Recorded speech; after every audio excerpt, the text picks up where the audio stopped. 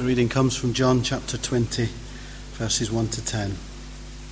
The empty tomb. Early on the first day of the week, when it was still dark, Mary Magdalene went to the tomb and saw that the stone had been removed from the entrance. She came running to Simon Peter and the other disciple, the one Jesus loved, and said, "They have taken the Lord out of the tomb, and we don't know where they have put him." So Peter and the other disciple started for the tomb. Both were running, but the other disciple outran Peter and reached the tomb first. He bent over and looked in at the strips of linen lying there, but did not go in. Then Simon Peter, who was behind him, arrived and went into the tomb. He saw the strips of linen lying there, as well as the burial cloth that had been around Jesus' head. The cloth was folded up by itself, separate from the linen. Finally, the other disciple, who had reached the tomb first, also went inside. He saw and believed. They still did not understand from Scripture that Jesus had to rise from the dead. Then the disciples went back to their homes.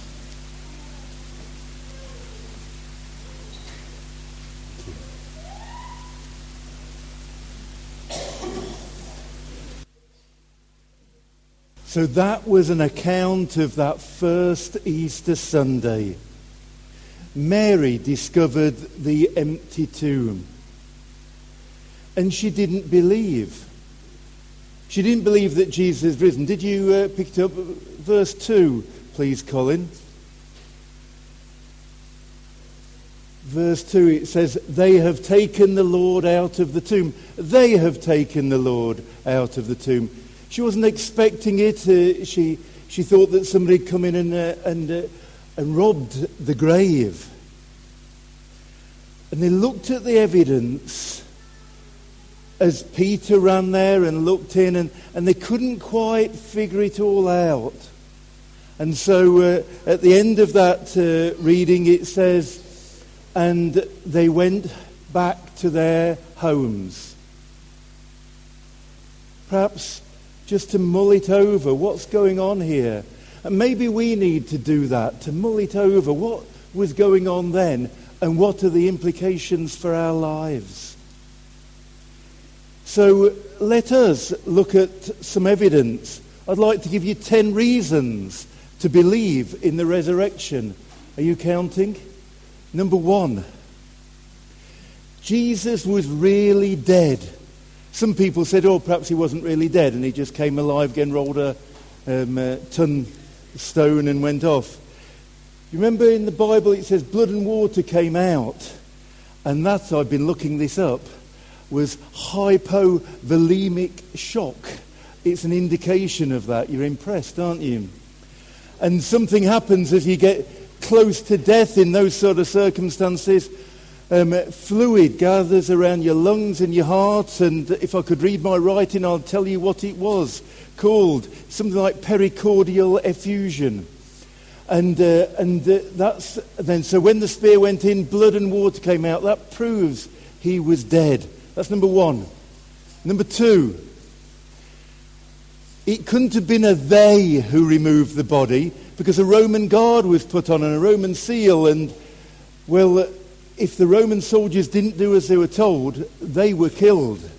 The Roman soldiers weren't stupid. They knew how to guard a tomb so that when the centurion came along, that he wouldn't kill them. That's number 2. Number 3, in the account, the women were the ones who discovered it. Now, in those days, life was very sexist. Different to today, of course. And if they'd wanted to make it up, they wouldn't have had the women being there, because in those days they thought that women couldn't be trusted in their accounts. So it shows that it's, or gives an indication that it's a real account for the women discovered, and it was the men who didn't believe. Number 4, some people say, it was just a hallucination. They wanted to believe in it. In AD 55, Paul wrote in 1 Corinthians 15, you can read it, that Christ appeared to the disciples, to up to 500 people. 500 people don't have hallucinations, some of whom are still alive, Paul said. So it could have been checked and corroborated. Number 5, the change in the disciples was dramatic. You remember, if you know the story, that they were weak, they ran away, they said, "We don't know this man," and all of that. Now suddenly something happened so that they were ready to die for the cause, and that they went round the world telling people that Jesus was alive. What was the difference? It was that Jesus actually came about. And over the next few weeks until the summer in this church, we're looking at the Acts of the Apostles, the Acts of the Holy Spirit, the book of Acts, and all about the early church and how the disciples were revolutionized. They couldn't have just, "Oh, well, we'll make it up." Something must have happened. You still with me? That's 5. Number 6. Worship was changed. They changed from worship on a Saturday, on the Sabbath, to a Sunday, the day of resurrection.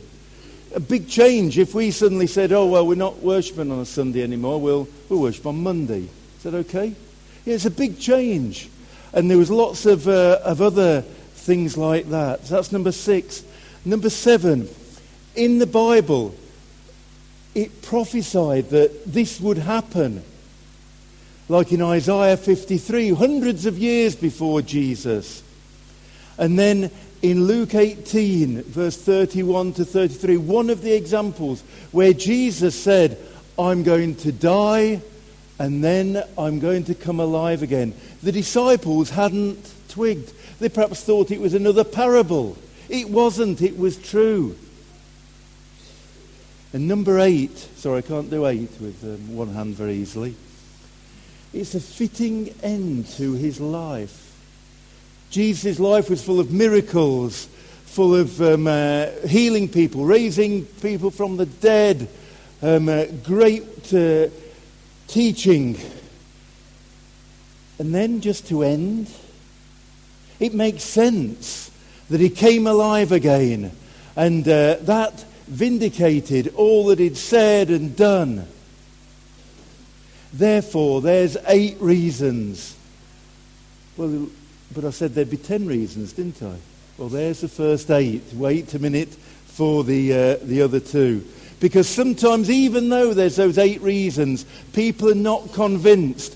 In a survey, recent survey, about half of the population of the UK believed in the resurrection, and about half didn't.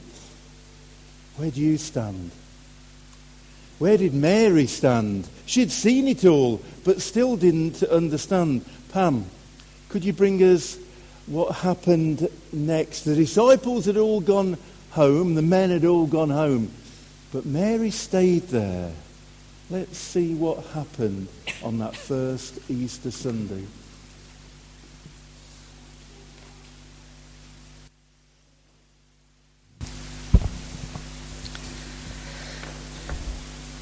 John 20, verses 11 to 18. Jesus appears to Mary Magdalene. But Mary stood outside the tomb crying. As she wept, she bent over to look into the tomb and saw 2 angels in white seated where Jesus' body had been, one at the head and the other at the foot. They asked her, "Woman, why are you crying?" "They have taken my Lord away," she said, "and I don't know where they have put him." At this she turned round and saw Jesus standing there, but she did not realize that it was Jesus. "Woman," he said, "why are you crying? Who is it you are looking for?" Thinking he was the gardener, she said, "Sir, if you have carried him away, tell me where you have put him, and I will get him." Jesus said to her, "Mary." She turned towards him and cried out in Aramaic, "Rabboni," which means teacher. Jesus said, "Do not hold on to me, for I have not yet returned to the Father. Go instead to my brothers and tell them, I am returning to my Father and your Father, to my God and your God." Mary Magdalene went to the disciples with the news, "I have seen the Lord." And she told them that he had said these things to her. Amen. Amen. So did you notice in verse 13, perhaps you'd fetch it up, Colin, that her words were the same as before. They have taken him. Have we got that? They have taken my Lord away. She still wasn't convinced by it all. But then if we just move on to verse 16. Jesus said to her, "Mary." Jesus spoke to her. That was the difference. The relationship between Jesus and Mary. Then she was convinced. And the ninth reason is that people then, and people through the ages, have had a relationship with the risen Jesus through the Holy Spirit, and that has convinced them that Jesus did indeed rise from the dead. And reason number 10 is that can be true for us as well. And I know for many here it is true for you, that you know that Jesus is alive because you spoke to him this morning. And that personal experience for many is the thing that convinces. But remember those other 9 reasons as well. And so the church spread, and the news went out. I told you earlier I had 2 Easter eggs. This was the second one. Who loves Marmite? Who hates Marmite? Okay. Now it's written in quite strong terms, love it or hate it. They may be in between people as well. But I think there's a message here for us. Love it or hate it, a Marmite Easter egg. What a strange thought, isn't it? You just have to try it. Well, you're going to have a chance to try it at the end if you want to. I'm going to ask somebody to break it up and you can try it. I'm sorry I've not done the allergens on this, but it is a one-off, isn't it? And love it or hate it, for it or not for it, the nation are divided 50-50, those who believe in the resurrection, those who don't. I just encourage you to make a decision. Maybe you are undecided. Well, just give it a try. I know one person who was uncertain about all this Jesus stuff and gave it a try for a year. At the end of that year, she was convinced and is carried on for the next 30 years following the Lord. Just give it a try. But it's crucial.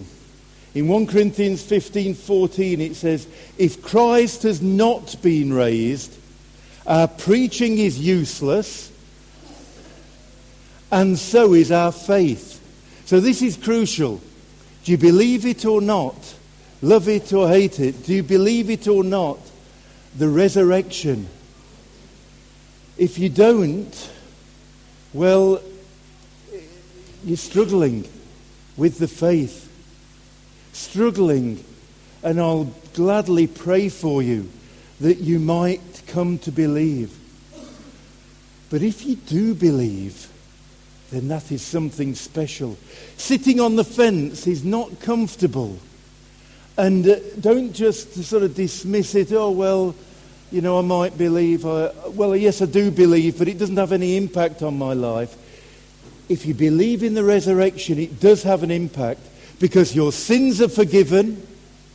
Heaven awaits, that death is defeated. It vindicates all that Jesus said and did, so we can read the Bible. And Christ is alive and can be alive in us through the Holy Spirit. So I just encourage you and implore you to believe and then to follow the Lord, the implications of the resurrection, the good news, the wonderful news, the great news for your lives, your family's lives, your community's lives, the world's life. And let's share that good news. Amen.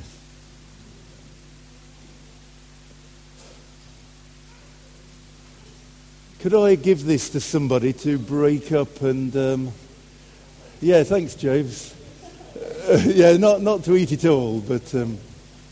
yeah, and then we'll have it whilst we have the refreshments at the end.